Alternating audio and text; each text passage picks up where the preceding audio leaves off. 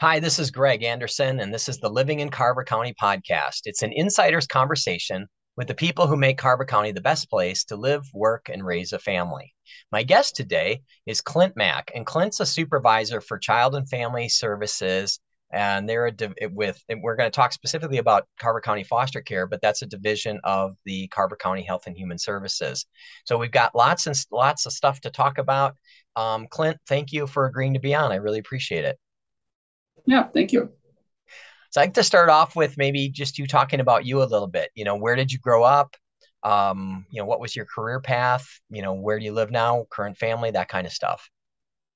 Sure. Yeah, I think as a lot of people end up in this work, they have a very kind of winding road to get into different areas, and it's always interesting to hear that. So, I actually grew up on a family farm down in Sleepy Eye, southern Minnesota, Sleepy Eye, Minnesota, population of like 3,500, and spent my early years spending a lot of time working on that family farm, having like cattle, beef cattle, and crops, and just all the things that go along with that process, I guess, of having a farm. Every day is just a little different. So, You know how to bale and hay and pick rock and some of those yes, exciting, yes, all those character things that developing you teen try to things. forget, but really was a very formative experience, I would say. Um, and so, yeah, and I think reflecting on that as we were preparing for this, even in this interview, or when I've like prepared for job interviews, I always think back to those years and some of those things that um, those core values and things that we kind of develop early in those years. And I really see that playing out a lot in my eventual work and why I do what I do here at Carver County. But as getting older, moved into trying to figure out what's next, what kind of career. I didn't see myself staying in the farming world, and so really kind of sought options in college, and eventually settled on University of Minnesota Morris, and went to college at Morris, and really didn't know what I was going to do. I thought maybe teach like social sciences or political science and that process. Before I ended up going to college, though, I also joined the Army National Guard. And so I had kind of those expectations going on at the same time as college. And so I ended up getting deployed 2 times through the Army National Guard. And both of those were during my college years. So I had a very kind of different college experience, if you would say. I went to a year of college, then I went to Italy. Then I went back for a year of college, and I spent 2 years deployed, eventually in Iraq, and then come back and finish a third year of college before graduating. And so in that process, it was kind of like I said, it's a little different experience. And that met my wife at college, and eventually kind of decided that I was going to pursue uh, being a Lutheran pastor. That was my next step in this process. And so we moved to the Twin Cities, and I started seminary. And about a year and a half into that program, I knew pretty clearly that the pastor route wasn't the calling I was thinking it was, and really was thinking like, where is this going to take me now? I'm living in the cities. I don't have a job. I need to figure something out. Like I'm old enough to have a plan at this point. And so I got in my foot in the door working for Ramsey County as a foster care licensor. I was a contract employee for a nonprofit a nonprofit. And so I ended up really focusing in on that area. And it was like a switch clicked. Like, this is it. Social work is kind of the area that I found my home in. It's that helping profession that really supports families, but also, I mean, provides that kind of structure and accountability that a lot of families need in order to make the kind of changes and steps forward to support their children. So I ended up going back to school and got a master's in social work. And in that process, I got an internship with Carver County. I got really sought Carver County out for a number of reasons. One of which, it was close enough into the city where I was living at the time, and so I could still commute there, but also kind of on the southwest edge of the metro, so that I could still travel and see family without having to drive through the entire city to get there. And so really kind of thought this was kind of the ideal fit where my wife and I were going to look to kind of start our family. So I started working and eventually got hired after my internship at Carver County, and kind of have been here ever since, except for a little short break where I took a little, I left and did a little bit of clinical therapy work, but then I was able to return back to Carver in the supervisor position. So initially, I was doing a preventative program called the Parent Support Outreach Program, and that is really meant to support families that are at risk of further involvement with like child protection services when they have kids under the age of 10. Then I did child protection case management for a few years, and then I have been in this role as a supervisor for a little over 5 years now. So, Okay. And then you and your yeah. wife, you have children then as well, or? Yep. We've got a 10-year-old daughter and a 6-year-old daughter, and they just started school a few days ago. So Ah, that's a we've good age. just You're still cool. uh, the 6-year-old thinks I'm still cool. When yeah, yeah, it's been an interesting experience. I think it's always been one of those things when you're working with children and families for your job, and then you're also trying to figure out like the advice I give families sometimes is hard to follow yourself. And so when you're when you're in Yeah. those situations yourself, you're just like, okay, this is what I need to remember. Okay, Yeah. I need to walk away, let it be. But Oh yeah. No. parenting as a whole is a difficult job. So Yep. Yep.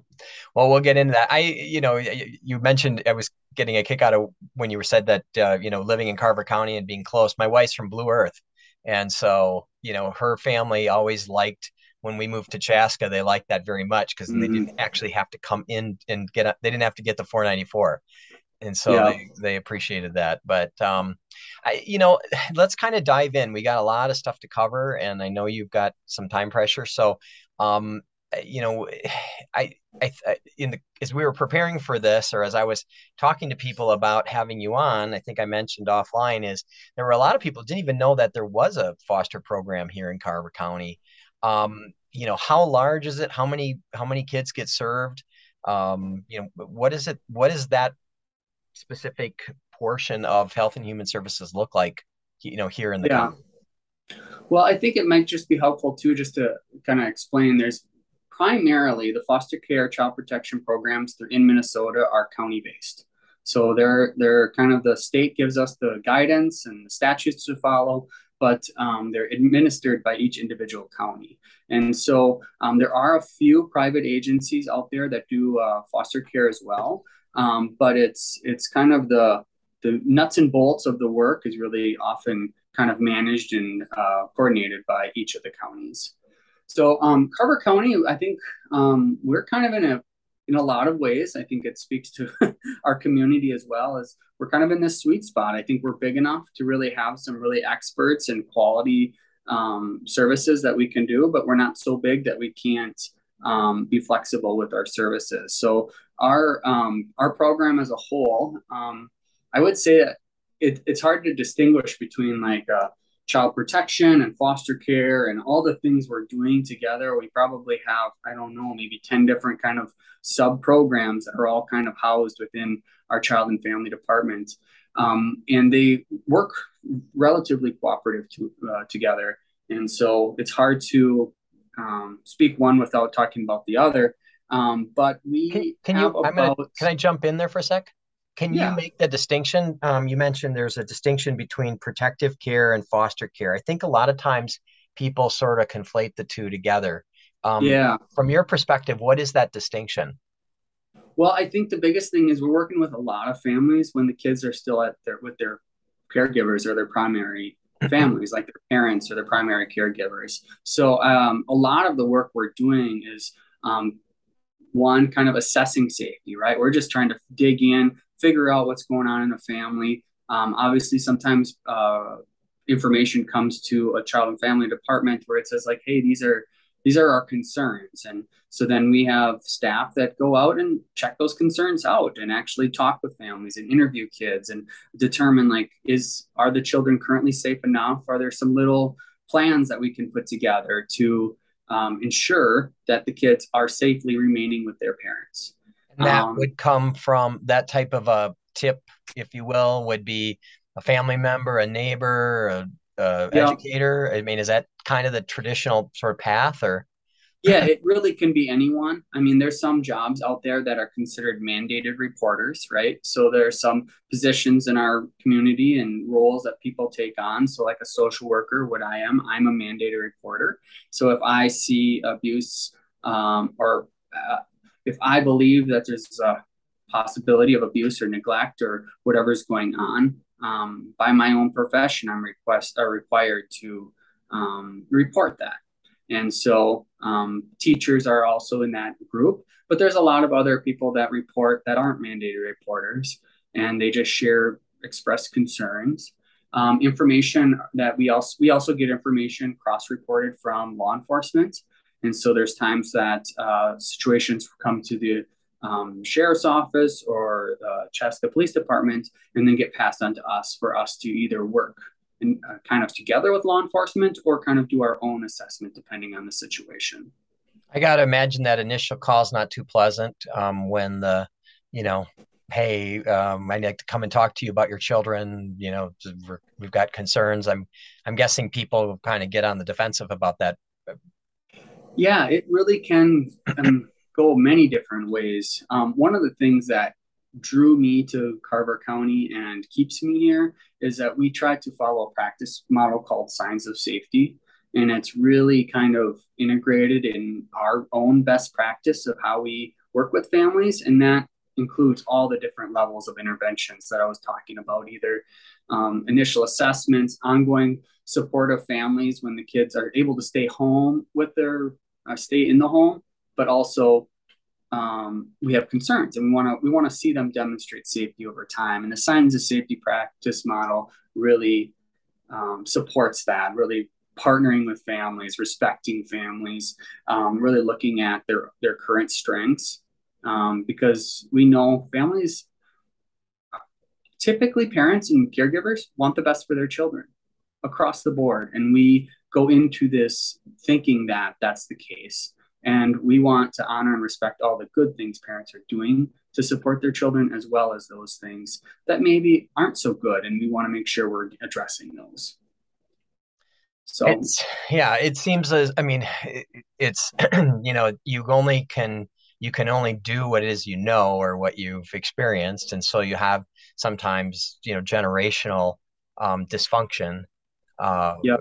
and so that it's got to be a challenge, to come in and, hey, there's people do, I believe a guy that I used to be involved with, he was in a sales context, but one of his beliefs was people do the best they can with the tools that they have at the time. Mm-hmm. And you just see a lot of times, like we were involved with Strive, and years ago it was a little bit more, there was a pretty significant contrast in how, you know, majority of the kids are being raised and the way some of these kids are being raised. They're not getting any scripting at home. So, and then if there's no intervention and then they go out and start having children, all they are going to be able to do with their kids is what they've experienced, you know, growing Yep. up. So that's an interesting thing. So, okay. So at what point, let's say that you get, you do an initial assessment and you think, a higher level of intervention is involved. Do you guys have authority to kind of do that? Or is that something you have to go then and petition the court to do? Or what does that process look like? Yeah, so I think that's a good question. The kind of the process can look a few different ways.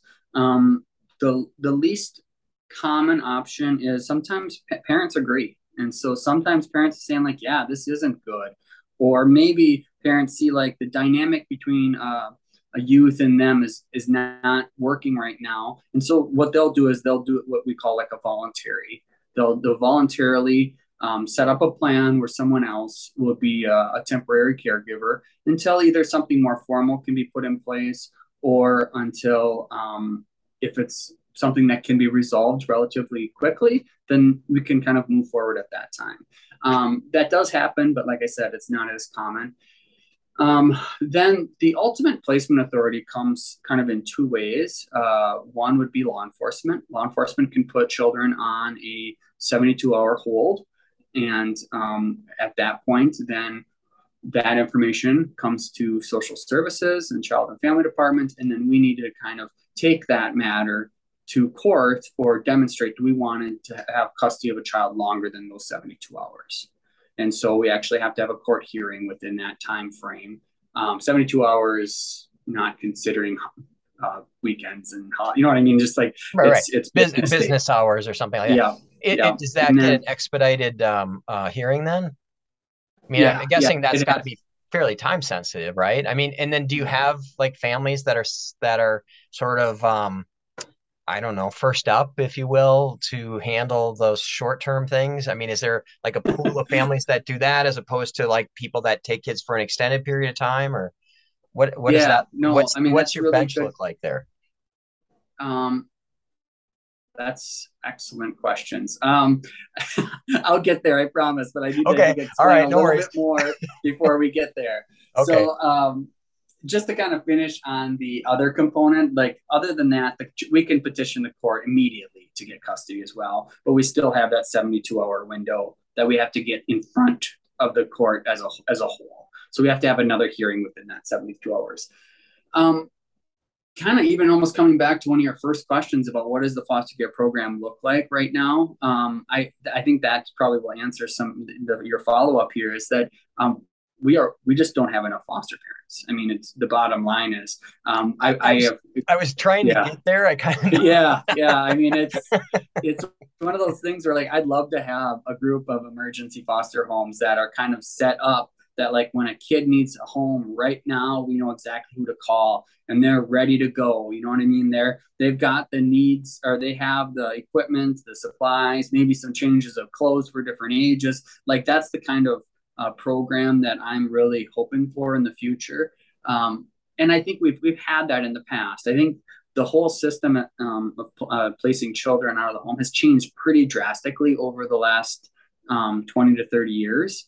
And so, and even since I've been at Carver for about the last 10 years, it really has changed as well. So I was running some numbers before this conversation today, and we had 40 non-relative foster parents in 2004.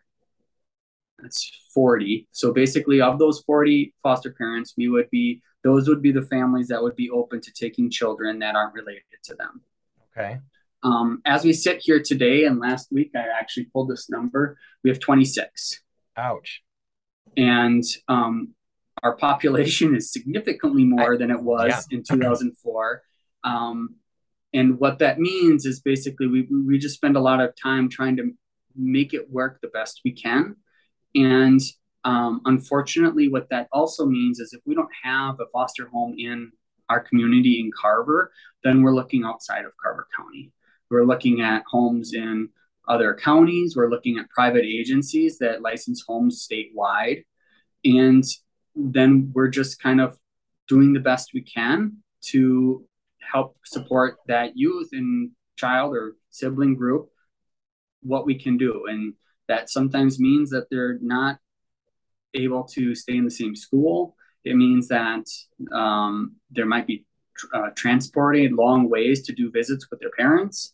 It just is kind of a sad state. And we know that kids do best when they're able to stay connected with the things and the people that are around them and continue that. Continuity, I mean, when you've got something as disruptive as you know, a separation from your immediate family, that the more areas of the other areas of your life that are able to stay constant would have to give you some kind of equilibrium that you wouldn't get if you're just plucked out of your family and then all of a sudden you're going to school in, you know, someplace like, I don't know, Morris. Exactly. Beautiful community. I love Morris. I try to give you a hard time about Morris. So, I mean, do you find that does it tend to be more if you're at Overflow, for example, do they tend to kind of go towards the metro or do they tend to go rural? Honestly, or does it just depend? It just depends. Honestly, it's all of the above. Okay. One thing that I haven't talked much about yet, but I would say this is probably one of the biggest changes since I've been here at Carver for the last 10 years, is the significant, percentage of our youth where we're placing them with family. And so one of the How do you components mean? of this, so we basically, part of the process when a child isn't able to remain home is we do a relative search. Oh, got it. So I see. we, Okay. yeah, we search for their extended families, their aunts, uncles, cousins, anyone that basically could be a support for a youth or a child or siblings. Um, we want to get their information. We want to talk with them. And so I would say 2 or 3 years ago, we were leading one of the leading counties in the whole state that about percentage of children in foster care that they're with relatives, and we still are doing as well. It's just the state's catching up with us, and so about 60%, 65% of the time spent in foster care for our youth is with relatives, Okay. which is a saving grace, and it's amazing because it is helping the youth stay connected to those important people and our extended families and their history, their stories. All of that is really important. But there's a number of families that don't have that, right? There's a number of families that just don't have the healthy extended family that are able to take on the role of foster parent for them. And so we still need to have a pool of foster parents that are able to provide for either a short term or sometimes longer term placements for youth when they can't stay with their parents. What does long term mean to you? I mean, like indefinitely, like from a toddler through adulthood, or is it until they find a family? I'm just trying to get help. I'm trying to come at this from a variety of angles. I think you and I talked before. I said I had experience with this growing up.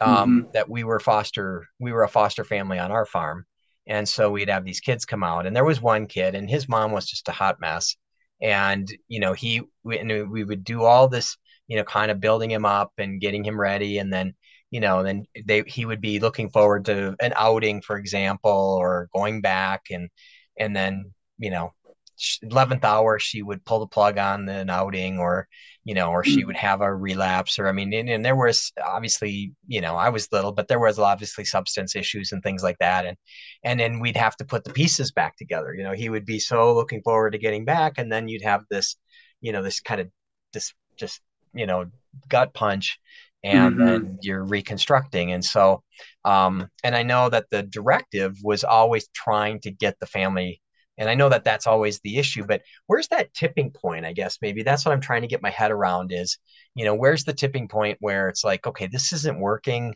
and maybe there's an alternative out there, and um, Yeah. I don't know. I mean, I guess I know that's a it depends kind of question, but maybe just philosophically, how do you guys approach that? Well, yeah, there are timelines that are directed by statute for us. And so, one kind of a first decision point is 6 months. So, when we work with a family and the children are in foster care or some out of home placement setting, they at 6 months, we kind of have to figure out a decision point.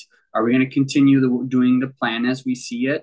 And there's a couple factors that go into that decision.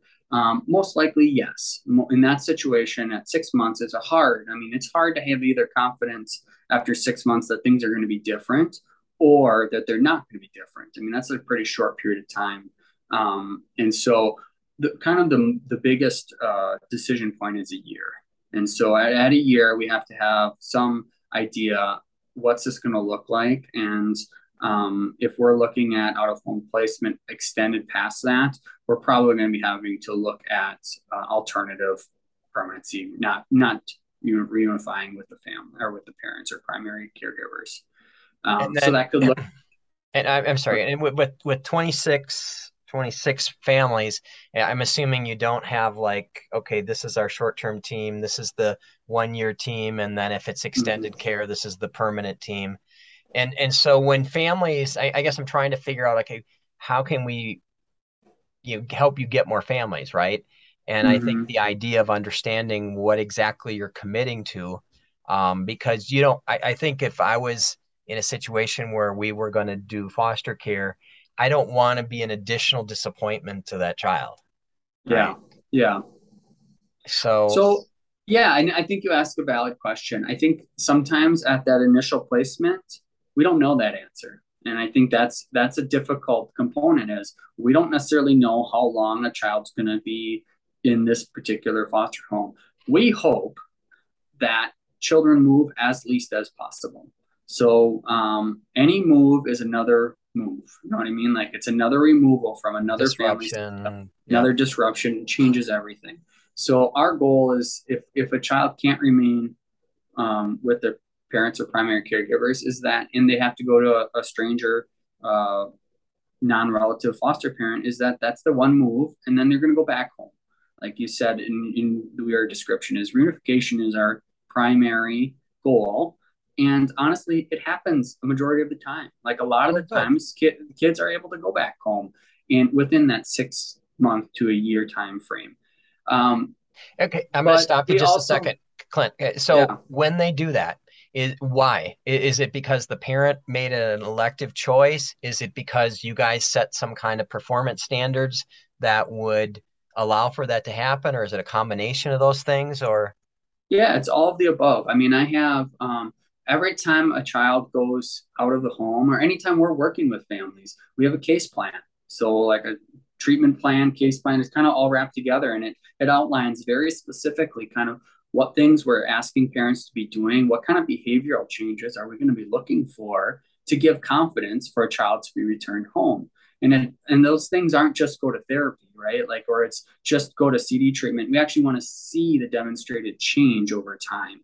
And so I've had plenty of families I work with that, yeah, they're taking care of their stuff. They're getting in the programs. They're getting in, say, some inpatient program and addressing whatever mental health or chemical dependency. But then when we want to see them live in life a little bit, right? We want to see them kind of settle in, find a place that they're going to be living, and okay, how are you going to manage your sobriety, working, and now we're going to have your child doing visits and overnight visits, and we kind of work that process back in so that they can demonstrate to the agency that they got this right, and that's what we sure, want. And sure. so And what did you do, and is it working?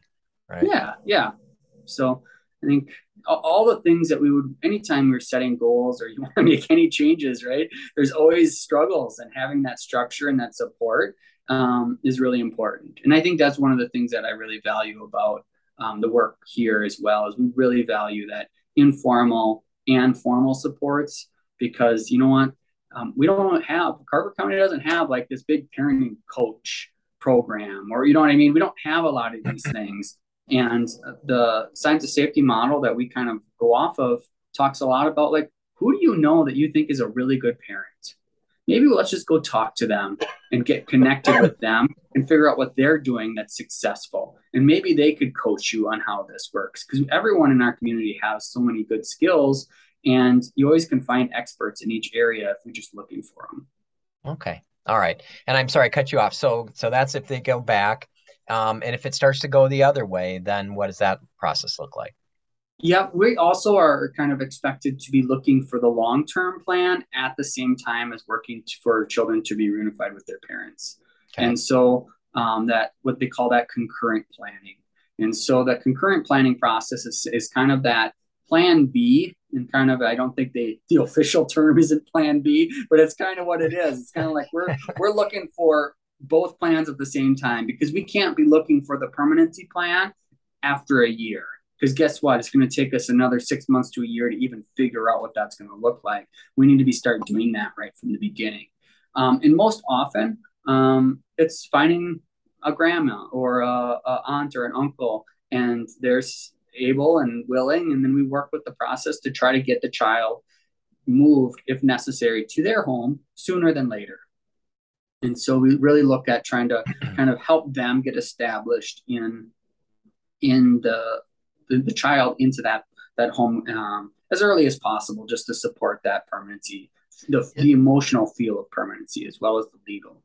So is there sort of a, I don't know if I said vetting's not really the right word, but like a prep or a standard that you have to run, that the family members have to kind of go through too, so that you know you're not just moving from the frying pan into the fire. I mean, if it's an aunt, that the mom has dysfunction or the dad has dysfunction from a parent, by going to Uncle Joe, how do you know that it's just not going to be the same thing in a different, in a different shape? Yeah, no, and that's a good question. I would say we do about as good a vetting as we can. It's you're running the basics. You're making sure that they don't have any necessarily relevant child protection history currently that would impact your decision about safety. They criminal history checks go through that process. And then we're also listening to the other extended families and supports and the other people that are involved. So, like if the child themselves, if they're of age, they'll say, "Hey, this is where I want to go." And or parents will say, like, "You can't send my kid there because they do more bad stuff than I do." Then we start, okay, now we got that information, let's think this one through. Like, where else can we kind of confirm or get some evidence to describe like what that environment might look like.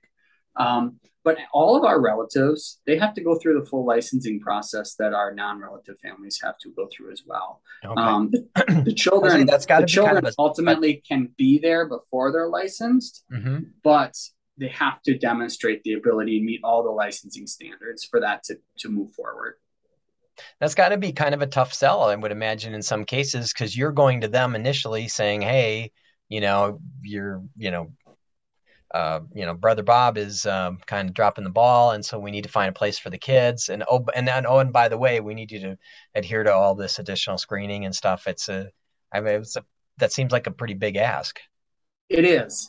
And when I was at Ramsey County, when I started in the foster care field, that was my job. I worked just with relatives in the licensing process. And so I think um, I kind of got used to that process a little bit before I even got used to the non-relative foster care part. But we have a dedicated licensing worker for Carver County that works just with relatives. Sarah is her name. She's amazing. She's got experience being the child protection placing worker. And so she really can help coach our foster parents through kind of the different components. Because I think you're right, is a lot of the relatives we communicate with, they didn't wake up one morning and say, "I want to be a foster parent." Right? They got a phone call. I want to parent Clint's kids. I mean, yeah. That seems like a big, yeah. It is. But you'd be surprised. There's usually more people that want to do it than people are saying that they can't. So, good. Which is amazing. I think it just speaks to the family bonds and the supporting each other that just exists in our communities and every community I've been a part of. That's pretty accurate as well. So, cool. Yeah. So if somebody thought, you know what, I have a calling to do this, my kids are gone, or we've got space or the capacity or the heart for it. What would a family need to do to qualify to be a foster family? What does that look like if somebody just woke up and said, "You know what, it's on my heart that this is what I want to do"? What is kind of ABC what's next? to do that? Yeah. Yeah. Well, our website is probably one of the best places to get additional information for those who might have questions. But on our website, we have a become a foster care button and a foster parent, and it just sends us basically your contact information. And one of our two traditional foster care licensors, Angie and Janice, they would be reaching out, asking questions, and kind of talking through what's going on in your family, like answer some of those questions. In the past, pre-COVID, we had regular meetings where foster parents or prospective foster parents would kind of come and meet with our staff and talk through kind of the different expectations. Some of that's gone online, I think, for convenience, but I also just recently had some conversations with our staff thinking maybe we should go a little bit back into person and give that as an option for some families. So there may be that option coming down the path as well. Again, really the criteria is pretty open. I think that's the beauty of it, is like some of the basic things is I think 21 years of age is kind of the minimum age you can be a foster parent. You have to be able to pass the background checks and demonstrate the capacity to parent. You have to kind of complete a fair amount of paperwork, unfortunately, but that's how our system goes. So going through and providing information about kind of one, I guess the biggest form of paperwork is it's called a home study assessment. And so our licensors meet with the families and just get a rounded description of like, what does their family system look like? What does their past experiences look like? How do they parent? We need to do reference checks on foster parents. So that's just a few people that have kind of witnessed and could attest to the quality of parenting that the foster parent would provide as a foster parent. Just trying to think of all the little details. How long does that process typically take, Clint? I mean, is it a couple months or? Typically, yes. I think if you're going through it and I know I've had foster parents myself, as well as some highly motivated foster parents, they can get through within a month or two pretty easily.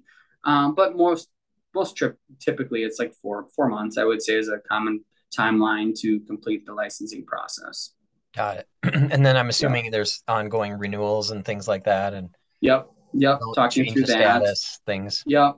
There's training requirements as well. Like you have to go through certain different trainings for different ages of children, and car seat safety, and just on the kind of some of those basics that you'd want to make sure that so kind of those things is like, say, you know, if my kid was not in my care, how would I know my kid is being well cared for? Those are the kinds of things that we want our foster parents to be able to do.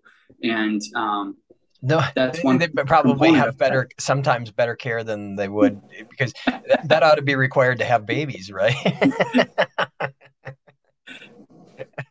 Yeah, there are no standards for training for just to have a child. That is accurate. Yeah. So, do you remember you're probably too young for this. There was a movie called Parenthood with Steve Martin and anyway, Keanu Reeves was a teenager, and he did a little monologue in there about basically anybody can be anyway, it's a little more colorful than maybe that is appropriate on this podcast, but it was kind of think about it, and you see that over and over again, right? So okay, so let's go back to so family, there's not a particular thing or a relative that could take the kids. Kids are in a foster care. It doesn't seem like the the biological family is going to work.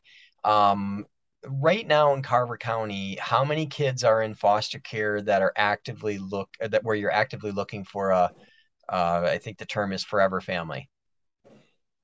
Oh boy, that's getting in an area that I don't know 100%. Ballpark. I mean, are you talking like 5 kids, I would say 50 kids? Yeah, we're probably somewhere in that 5 range. Oh, okay. All right. Yeah. So, I mean, I think we rarely are not able to find a permanency home for a child. I mean, that's very rare. And usually it's even we think we have it, and then something changes, and so there's that dynamic that plays out.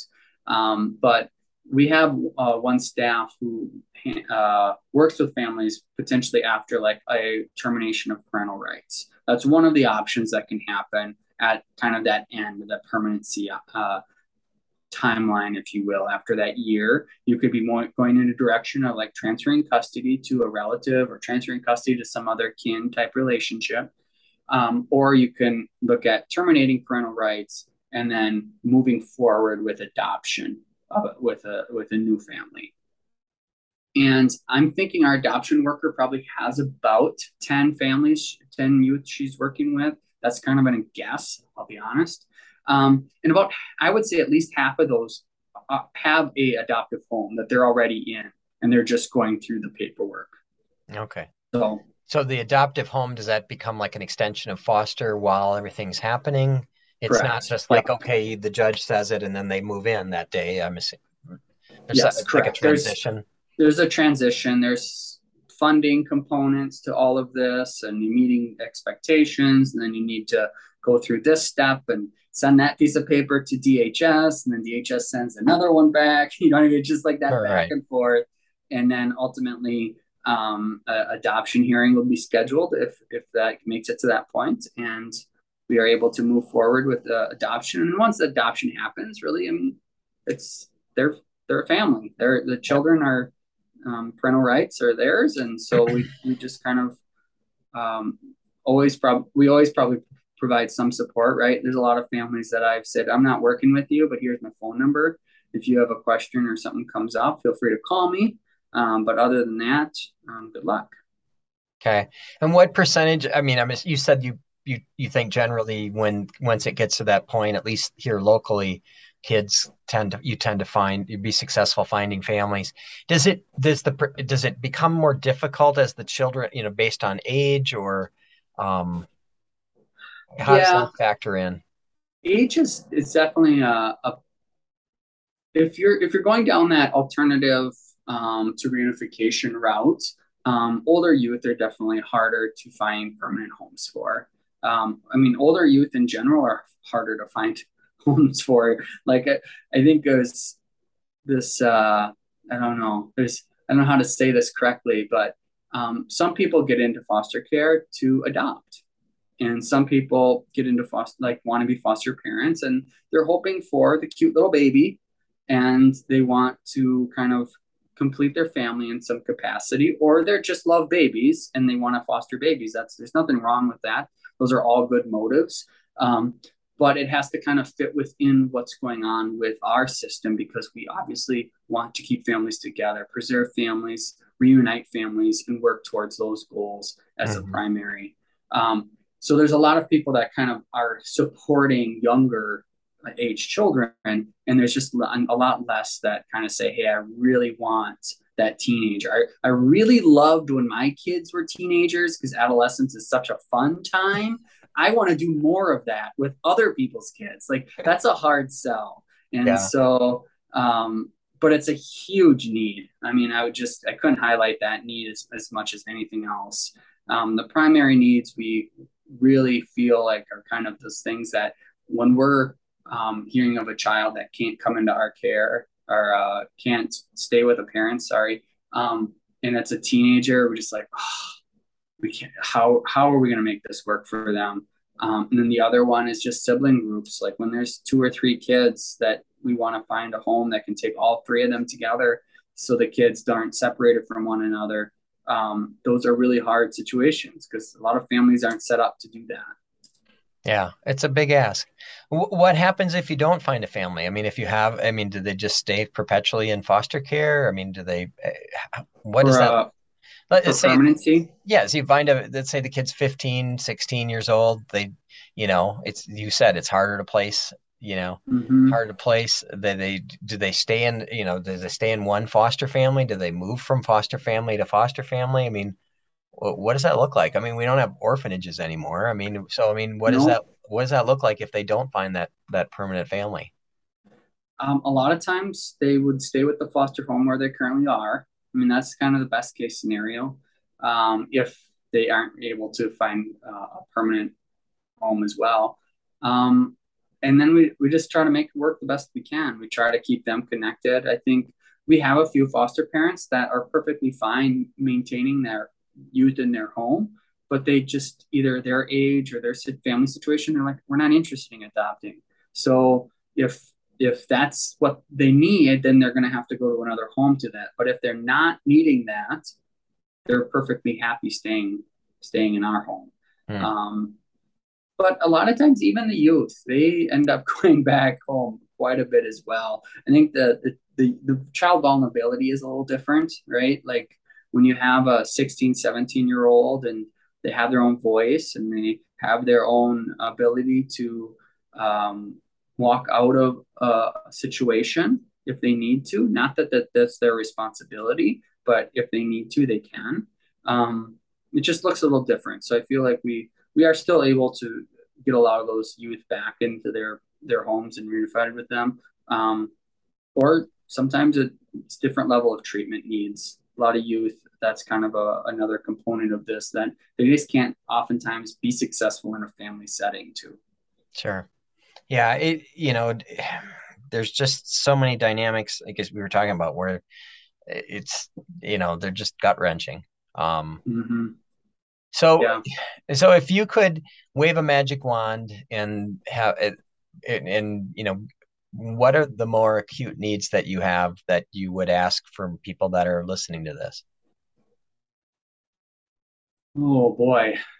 I think just if you're in a situation that you either you thought about foster care in the past. I mean, honestly, this is one of those things where we talk with people all the time that they're thinking, like, yeah, I've been thinking about foster care since I was little, but not right now, right? I've got young kids, and I don't want that.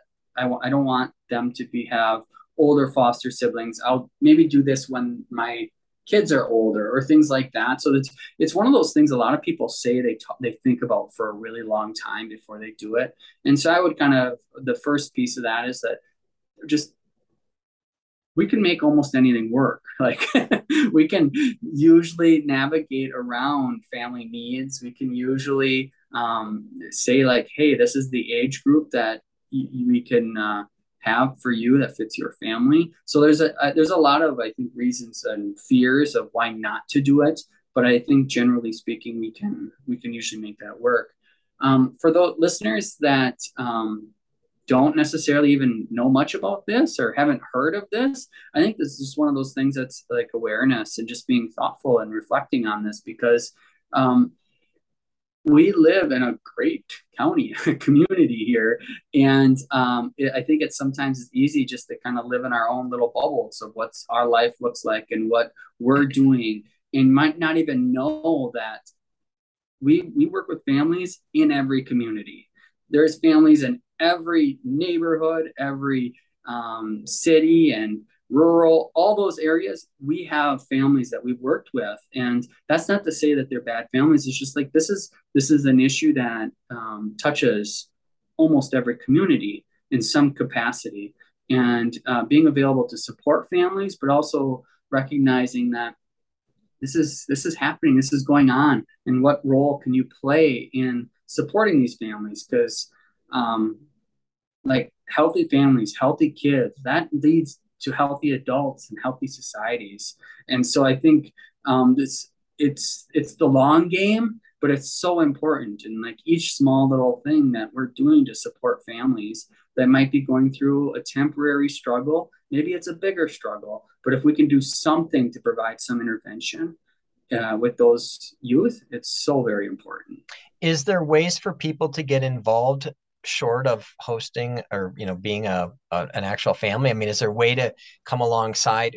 I have 8 clients who are raising their grandchildren, Mm, either because of substance abuse, bad economic decisions, mental health issues.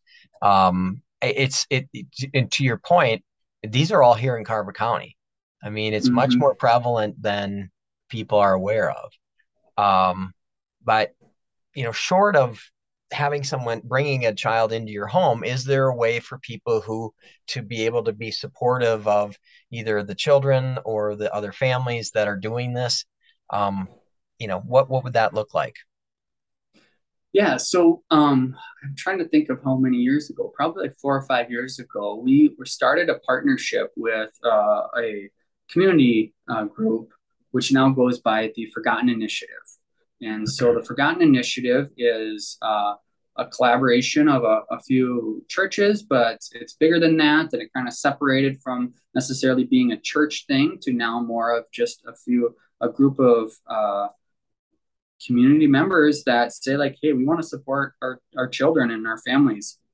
And so the Forgotten Initiative works specifically with Carver and Scott counties and works really closely with our foster care staff, hosts events for our foster parents, and then also just some amazing direct support to families like freezer meals.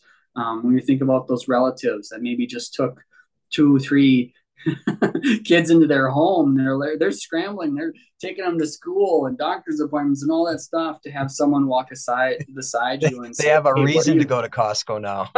exactly. So having someone kind of say, hey, we dropped off 10 meals for you guys just to kind of help you through the first few weeks as you transition. Or I'm trying to think of all the amazing things they've done, helped with clothes. They had a youth that was trying to kind of we really support our youth in trying to develop further independent living skills. So we're encouraging youth to get jobs and to kind of do the things that a typical 16, 17-year-old would be doing.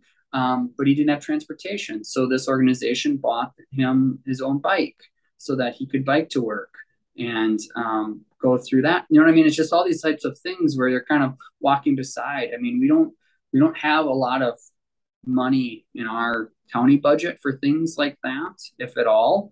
And the few things we have come through very specific state grants. And so the flexibility that this kind of organization does to walk alongside families is really important. All And right. so, And yeah, so if you're, how would people connect with that? Is it forgotteninitiative.org or? yeah, I would, you could just put Google or whatever browser, just search in All Carver right, I'll County. find it and put it in the show notes then for your Yeah, episode, so yeah, it's just, people can do that, because that seems like something. I mean, a first ask would be like, hey, look in your heart and see if you have the capacity to be a foster yeah, family, and if not, is there a way that you can support it? There's a handful of us that are involved with Strive, and I've been involved with Launch, with adulting, and taking yeah, like a little bit of a specific knowledge that you have about a particular area, and then sharing that with these kids who aren't getting any scripting, and to try to help collectively move these kids along so they don't become they can break the patterns of yeah, dysfunction. So, yeah, yeah. well, I very mean, cool. that's, I've never heard of Forgotten Initiative. Thank you for that, because I had no idea that even existed. So, yeah, we are so thankful and blessed for them. So a shout out. I hope they get a lot of support. And the other component of that, if they do events, they do Christmas things as well. But then families also can interact with current foster parents and get to know them and ask questions and kind of get kind of going in that regard as well. Another option I would say, and this happens for some of our families, they're saying, you know what, I don't know if I could be a full-time foster care parent, but I could help on weekends, or I could do this kind of like process almost like and get respite care for the foster families. exactly. And that's exactly what we call it. We call it respite care. And so there's certain providers in our community that say, like, I can only do respite, but then they end up really providing a huge support for the youth, having another positive adult, another positive family that a child can look to and receive support from, but also the full-time foster parent can get sometimes that needed break. Just like anytime we're parenting, I'll speak for myself, I need a break every once in a while to do my best parenting. And so that's the same thing is true for foster parents as parents that are not fostering. And so to have that is a great way to kind of dip your toe in the environment, get some of the training, get some of the support, and see what that looks like. And it's not for everybody, but some people say, "Oh yeah, this is easy. I got this." Yeah. So Yeah, it seems like that's kind of like a nice, we kind of have like an ABC thing now. So we've got, yeah, A, step up, be a family, open up your home. Step B, be a respite. Step 3, support the families who are doing those A and B. yeah, yeah. Perfect. That's exactly what I was hoping we would accomplish today. Well, I mean, Excellent. I have my father-in-law. I mentioned my wife's from Southern Minnesota when we talked offline, and my father-in-law lives with us, and he has, some dementia issues. And after a year and a half, it's like I get respite care now. It's like, oh, before it was like, we got this, and then, but all of a sudden, Mm, you sort of, something happens, and it's like, okay, need a little mental break here, and yeah, so. So I get it.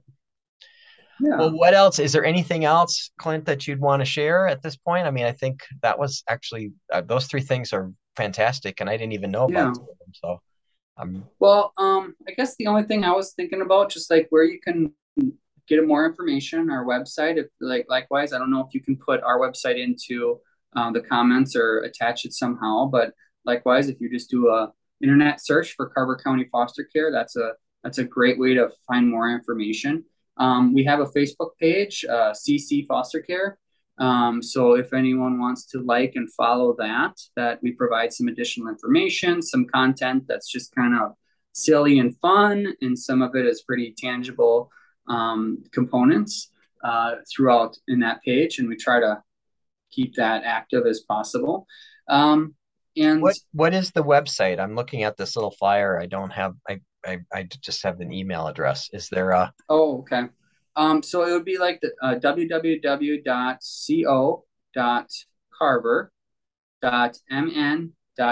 www.co.mn.us/foster care. That will Oh, bring okay. you right to our main foster care page.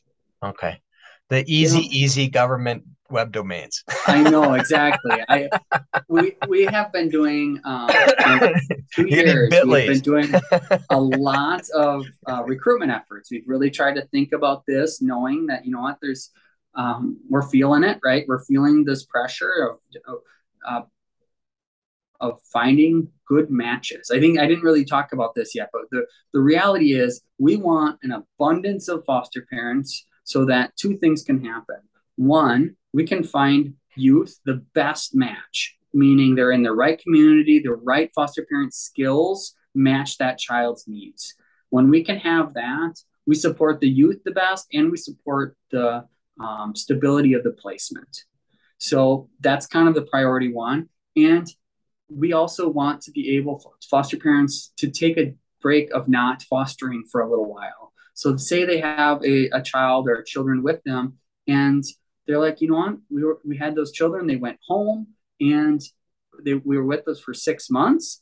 Maybe we don't want to take in another placement tomorrow, right? Like we want to just kind of recenter a little bit and maybe do a few of those things that we didn't know we could have the capacity to do while we were fostering. So we want to, that's kind of this, I think this element of like the surplus, the need for more is more about supporting the current foster parents as well as really making sure we have the best matches for our youth as possible. Great. Excellent. Yeah. Excellent. And then the other thing, I just a shout out to our my staff, the foster care staff. They're amazing. We have four, I would say, four other staff that are part of the foster care team. We have our Ashley Stender as our relative search worker, so she's having a ton of conversations with families and figuring out, hey, is this family a good option or that family, extended family. Sarah Kalesa is our relative foster care licenser. And Angie Lunau and Janice Milton are two of our traditional or non-relative licensors. And they're the experts. I'm just like the spokesman that kind of tries to make sure everything fits together. But the reality is they're the experts. The They're the boots ones on the that we're ground working with. experts. They're on the and they're amazing. They provide so much support to our foster parents and check-ins, phone calls, visiting when they need to, things like that. So I think ultimately they're the ones that are making our whole foster care program as a whole really successful and positive. Terrific. Well, Clint, I think you're all doing God's work on this because I mean it's such an important need and it's one of those things, when something bad happens and usually when they do, they'll do a profile of something and they go back, if they go back upstream far enough, there's usually Mm-hmm. some kind of break in a family dynamic or some kind of crisis or trauma or what have you. And so, to the fact that you guys are doing this every day, I mean, that's got to be amazingly meaningful work. So thank you for taking the time to, talk to us about this. And I'm going to I've got lots of notes and I'll try to, do you right in the show notes and, um, see if we can get some more people to engage because this Sounds is just great. important work. So I'm going to stop recording right now. But Clint, thank you so much. Yep. Thank you.